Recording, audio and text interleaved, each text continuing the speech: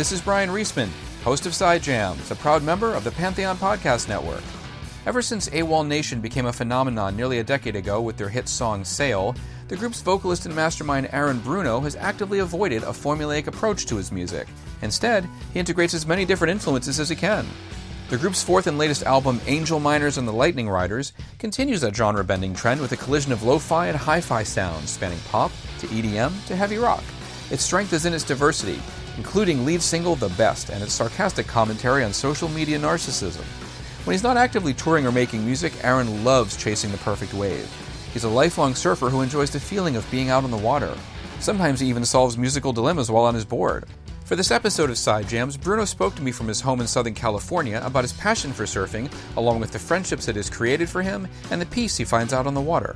He's able to explain surfing terminology in ways that a layman can easily understand, and we delve into how the sport's increased popularity has necessitated him seeking out secret spots to ride his bliss. Oh yeah, he also wants to challenge Anthony Kiedis to a competition on the waves. Thank you for coming on to Side Jams. No problem. I wasn't sure what we were going to talk about. I've spoken to everybody about things ranging from being an equestrian to ballroom dancing to hiking, collecting antiques, history. So I'm curious, what turns you on outside of music?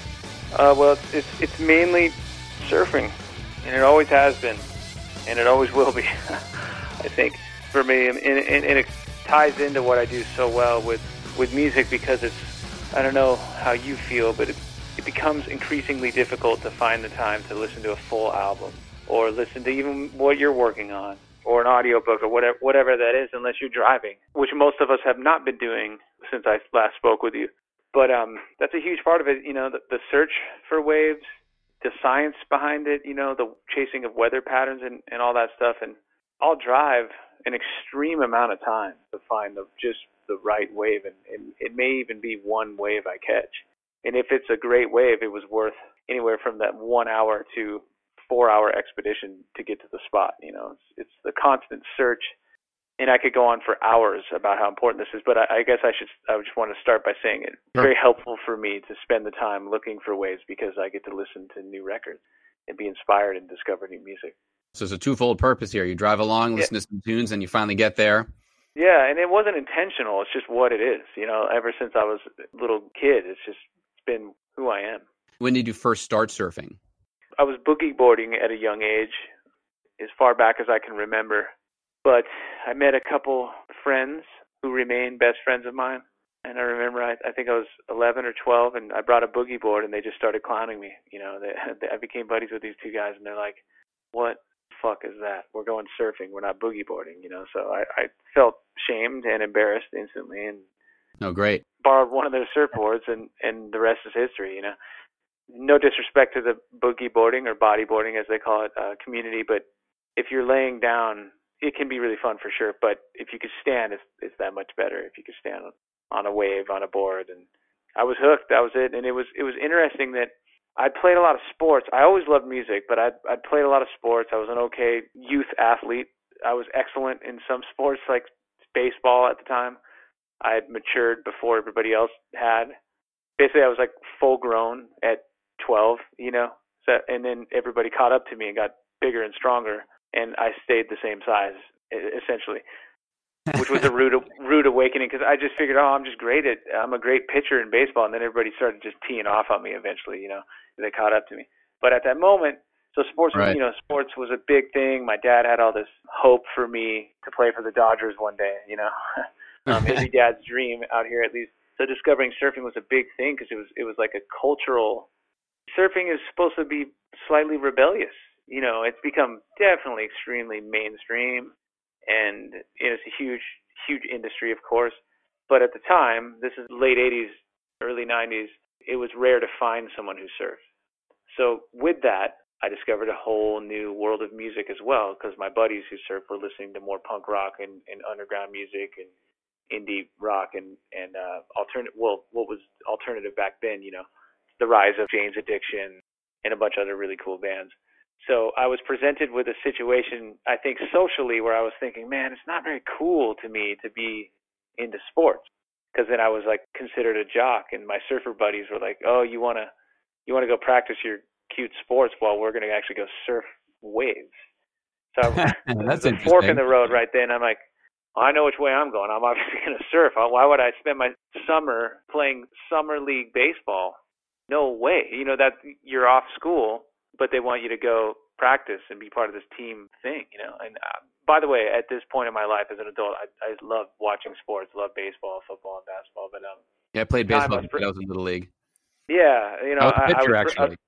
yeah, so I had an 18 strikeout game in 7th grade. That's like, wow. if you do the math, there was only 7 innings, so there was only 3 batters I didn't strike out. I was just Nice. in the zone, or maybe that team just sucked. Looking back, but either way, that's my claim to fame.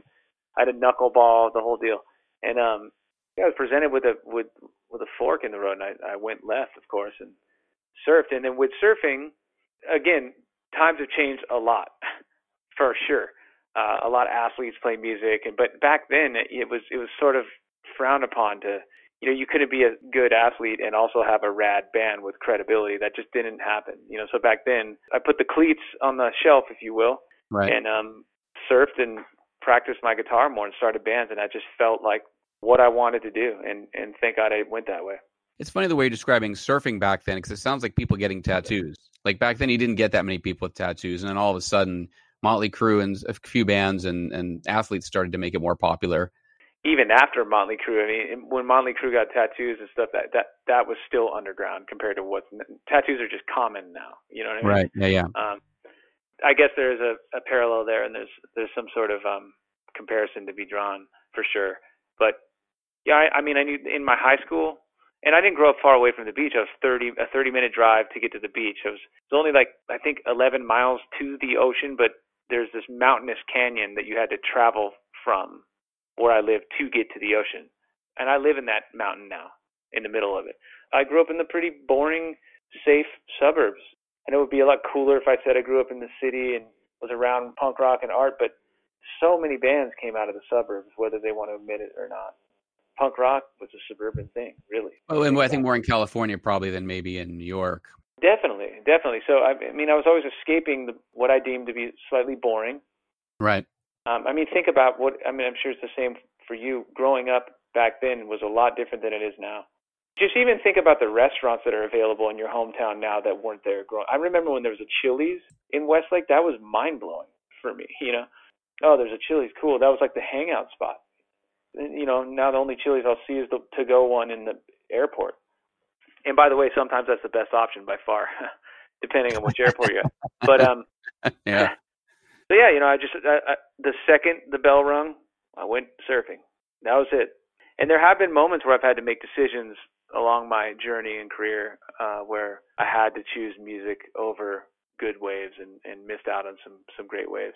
And I remember all those days. I remember all those stories, which were obviously exaggerated by my friends, I'm sure. But as a result, my career has led to probably more freedom than your typical job. So therefore, I'd like to think I'm making up for some of those sessions I didn't get to experience, you know, with my loose schedule.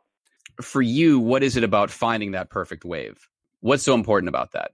It's mostly the feeling and the accomplishment and the journey, because in order to find the perfect wave, there's never going to be a perfect wave, really. You're always searching for the best wave of your life. In fact, I was having this discussion with a long-term surf buddy of mine, and the question was asked, do you think you've caught the best wave of your life yet? I didn't know the answer. Like if someone asked, have you written your best song yet? I hope not, you know. Maybe I've written my biggest song, but I don't know if I've written my best song, you know. And say with surfing, maybe I've ridden my biggest wave, but I'm not certain I've ridden the very best wave ever. To go a full circle, I said no, I don't think I've ridden my best wave because I'm improving each. See, the thing about surfing is with age, you get better at knowing where to be and which waves to not go on. So when you're learning, you just go on everything. You see a wave, I'm going to just go on that, and you just kind of flail around because you need to get the experience of riding waves, wave time. So, you know, it's really frustrating for a beginner because it's one thing to be able to catch a wave. Okay, check. I can catch waves. I can stand on my feet. Check. Right. It's the next thing to deal with, finding waves. That's a whole other thing. And then once you find the waves, how do you get one of them when it's competitive and everybody wants that rush? So I've really spent so much of my adult years searching our whole coast to find spots that weren't as crowded. And I can't quite speak on what I've found because that would defeat the whole purpose of it. But I'd much rather surf a mediocre wave with no one around than a really good wave with a whole crowd. But as far as to answer your question, what a perfect wave to me is, there's so many different shapes and sizes of what that could be defined as, for sure. But the ultimate goal is to get inside the barrel, also known as getting barreled or tubed. So when the wave breaks and is hollow inside, if you could ride inside that thing and be fully covered and fully immersed in this really once-in-a-lifetime wave, because, that's the beautiful thing about waves is they only come once in a whole lifetime. They don't repeat. You can see waves that are similar, but they're always going to be slightly different. With wave machines and wave pools, that's a different thing. That's a machine, man-made deal, But as far as it's controlled, just the raw, natural aspect, it's so cool because that's that one wave. Or you may be out there and a swell is dying. Every swell dies. Just such is life, right? There's so many metaphors to be drawn from surfing that we always talk about. So you may catch the last wave of the last set of that swell, for example, that afternoon, and then it gets dark, and the next morning it's like a quarter the size. But the ultimate goal is to get barreled and be inside the tube for as long as possible, whether that's 1 second all the way. Some guys get like 10-second barrels, really good guys. My longest barrel in my head is like 6 seconds, but it probably was only 2.5 because it seems like an eternity when you're in there and the sound and everything. But it feels really safe in there. It's this incredible thing that I feel so sad that other people won't experience. There's nothing like it. Honestly, I got to tell you, if I had to choose sex or getting barreled, I probably would choose getting barreled. I swear. Nah, you don't want your wife to hear that, so we'll have to edit that part out. She knows. She knows this about me. She knows who I am. And yeah, totally. And so that kind of correlates with music. Music can be the most incredible experience you'll ever have. And I don't mean playing it necessarily. That's just a gift that.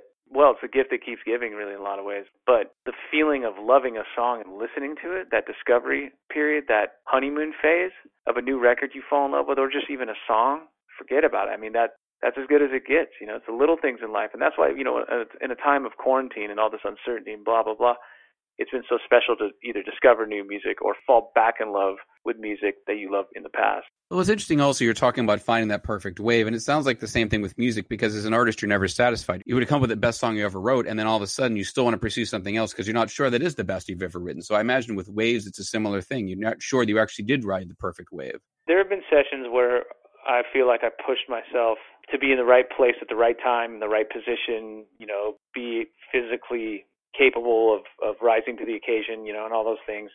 Much like playing like maybe a very important show or playing a massive show or something like that. And where I laid my head that night, I thought, I don't know if it'll ever get any better than that. That was the best thing I've ever experienced, But the second once that's over, you wake up the next day and you just think like, there's got to be more of that. You're like, it's a drug. As I've gotten older, I must tell you though, I've become much less desperate to surf just for the sake of going surfing, where when I was younger, it was just part of my routine. Like I have to surf. Now I can kind of let waves go. If there's swell in the water around here, but it's nothing special, but you're just riding waves, same kind of spots that are more crowded is sort of the only option. And there's a bunch of people around. That's a huge turnoff for me.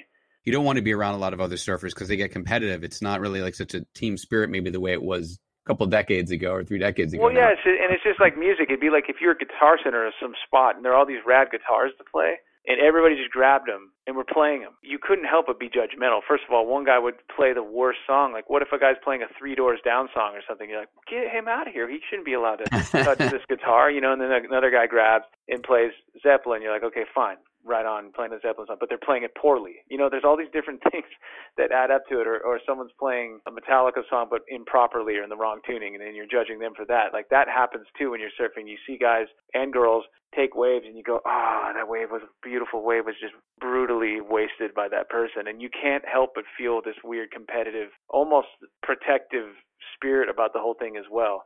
I'm sure there's other surfers that aren't this way, but it's something unfortunately I deal with a lot where I'm like, look at this person rooting this wave right here, What's the greatest moment you've had surfing so far? There's not one. There really isn't one. There's a lot of days I look back at that were the best moments are the days that I'm scared because I feel like it's a little bit out of my element of comfort, so it's a little bigger. The days where you're presented with split decisions, like, oh, do I even try to paddle out to duck dive this wave? And duck diving is when you basically take your board and you duck dive underneath the wave that's breaking. Well, if it breaks right on you, you can kind of sneak through this door and pop out on the other side, and you're fine, although it's sketchy. But if it breaks, let's say, it's called the impact zone, where it hits, where the wave folds and breaks and explodes in front of you. If the impact zone is sort of, I don't know, let's say 10 feet in front of you, you're just screwed. There's no good way around that. You either ditch your board, try to hold onto it and duck dive, and there's no good. I did a live stream with a pro surfer named Connor Coffin. I was asking him, there's no good answer to it. There's no secret. And you just get pummeled underwater. I mean, your limbs are just being pulled in every direction. And as you get older, these are the moments where you realize, like, I hope I stretched, because you never know. It feels like your foot's going to be put up your own ass or something. It's just insane, the power of the ocean just tearing you in every direction.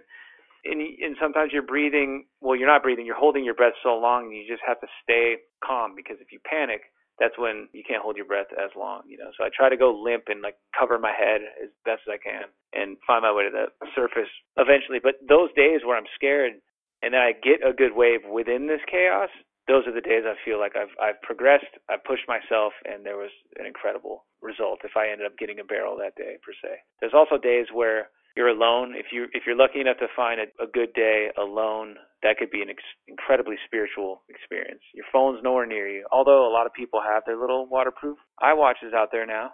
I love throwing my phone in the back of the car, and paddling out there. There are also days that you get to share essentially utopia with a best friend. So you'll see photos of, like, it looks like Baja back in the day in the 70s or 60s, and guys just surfing waves together. I mean, there's a scene in Endless Summer, the original Bruce Brown film, where they discover a wave called Cape St. Francis in South Africa, very close to Jeffreys Bay.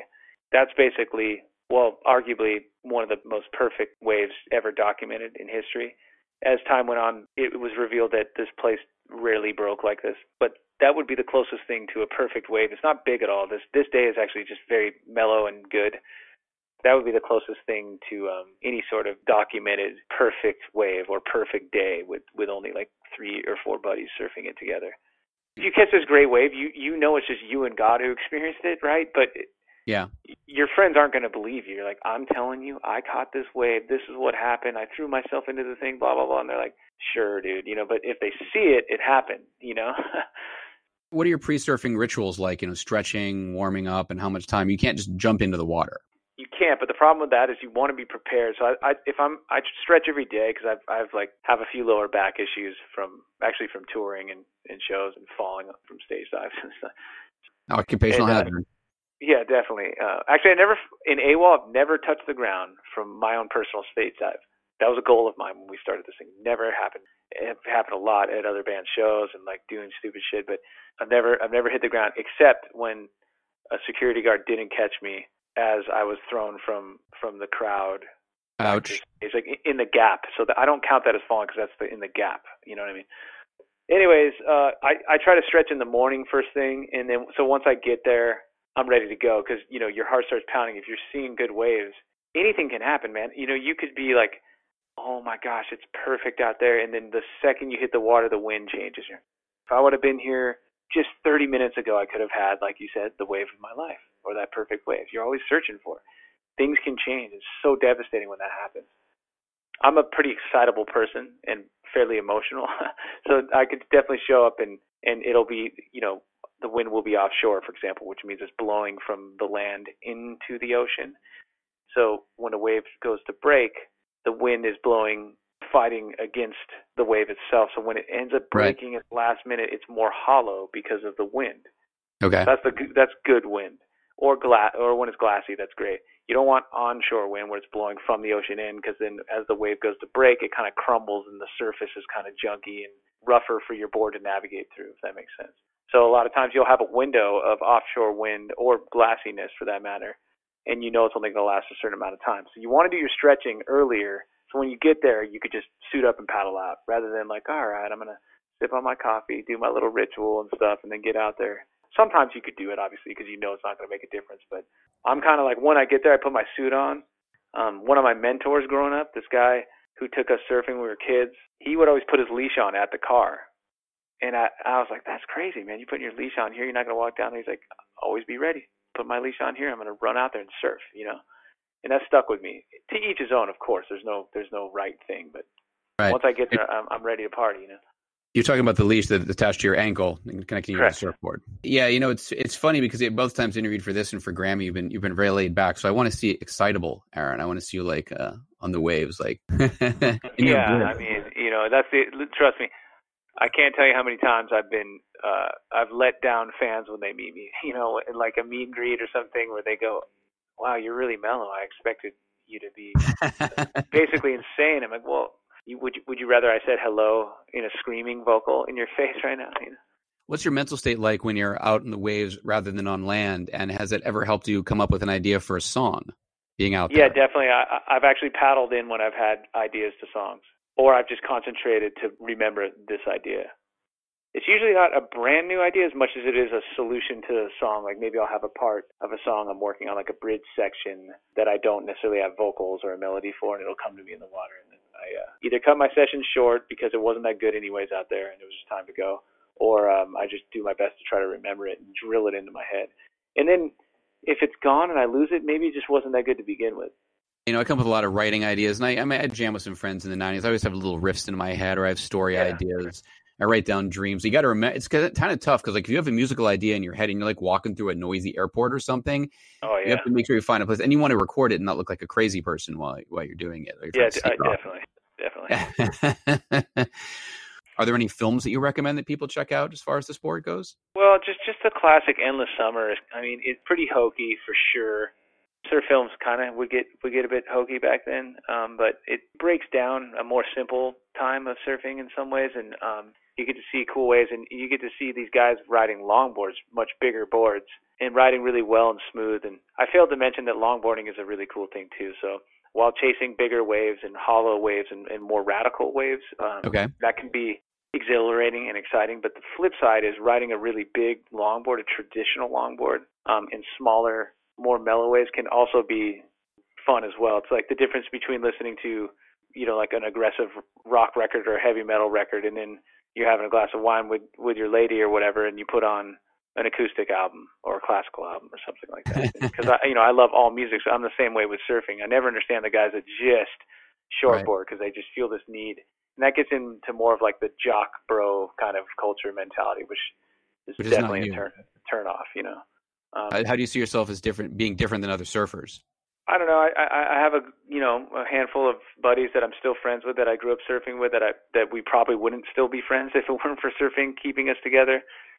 Yeah. I would say that something that feels common with all of us is that we don't feel the need to surf any of the popular spots necessarily. They become so overpopulated that they can just have it. And so we'll try to find our own zone. But it's frustrating. Sometimes the only option is to paddle out with way too many guys, and that's not good for the soul either. But then when you're out there, it's this weird thing. Surfing's supposed to be this zen, awesome deal, but you have to be competitive. Otherwise, you just won't get waves. So you find yourself scrapping around with people in order to catch a wave, and that's not necessarily a healthy place either. And I don't like when I go there, but I do definitely. I think I've been known to snake a few people here and there when it was necessary. And I've been snaked many, many times. That's the other thing is coming up, especially in the 90s where violence was much more common. There was a lot more localism back then. So we would surf these spots where you get these guys, these salty characters that were older that would come and just beat us up or key our cars or wax our windshields. Those were real things we dealt with, that would. Well, what was that all about? I don't understand that. Well, if you find a wave, if you love a wave and you live there and you surf there every day, it's understandable that you get frustrated when a bunch of people from out of town come in to surf your wave. It's basically that mentality.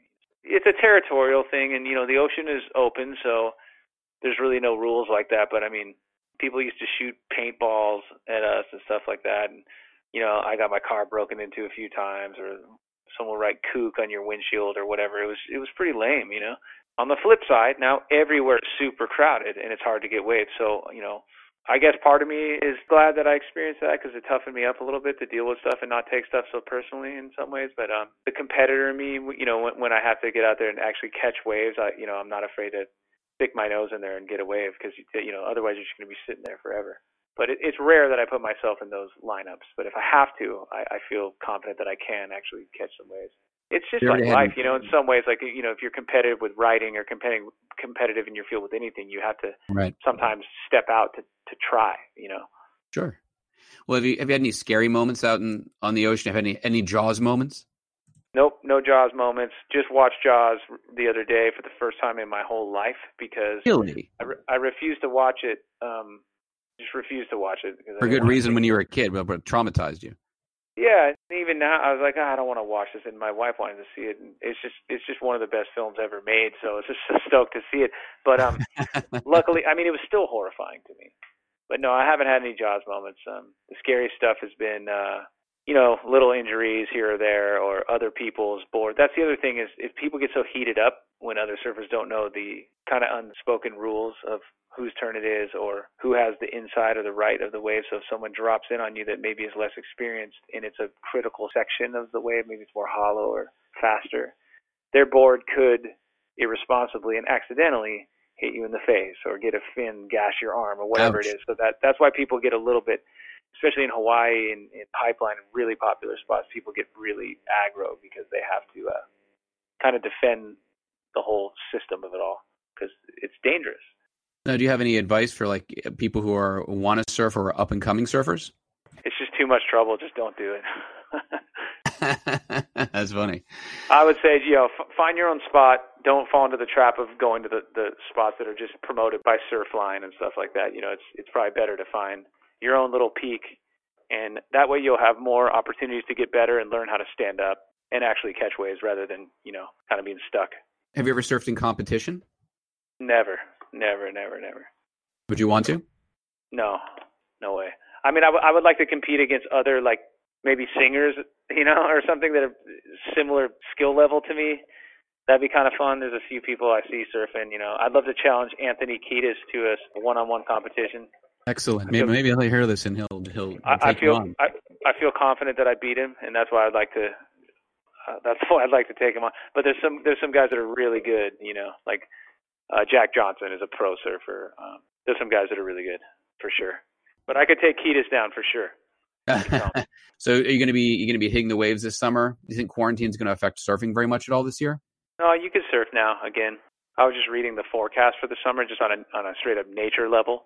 That it's looking like it's going to be a smaller summer than usual, so that's kind of a bummer. But the summer I kind of kick back, and I have a few good days here and there. I'm more of a winter surfer guy, so December, January, February are the best months of my life each year, unless I'm on tour. And that's fun too. Well, there you go. I guess the last question I have is, what kind of a board do you ride? I have so many different kinds for different occasions. It's kind of like a golf bag. You wouldn't take your driver to putt. So if you show up, if I know it's small, I'll bring a long board because it's easier to catch small waves on a long board, and there's like more of a mellow vibe with that. And then if it's bigger or the shape is powerful enough, there's a certain kind of short board I ride.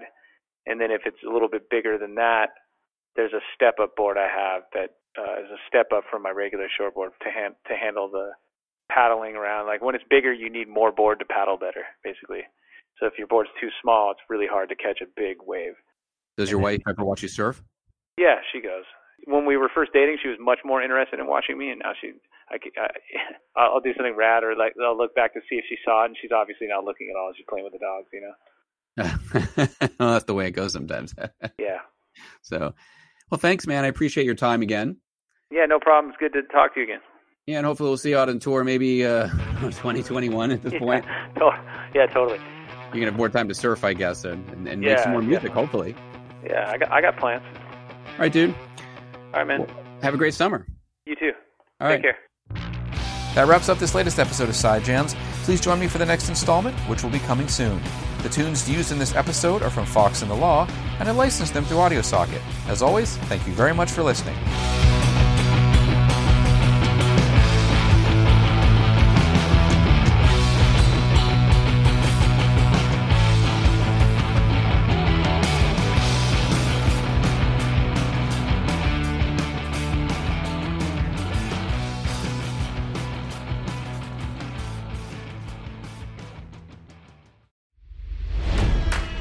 It's NFL draft season, and that means it's time to start thinking about fantasy football. FantasyPoints.com features industry-leading experts and prognosticators using proprietary hand-charted data to help you score more fantasy points. FantasyPoints.com is the place to go for whatever kind of fantasy football you play. Whether you play fantasy football, daily fantasy sports, or do a little bit of everything, Fantasy Points has the meticulously researched content to guide you to victory. And why wait for the fall? Fantasy Points also covers the new spring football league, the UFL.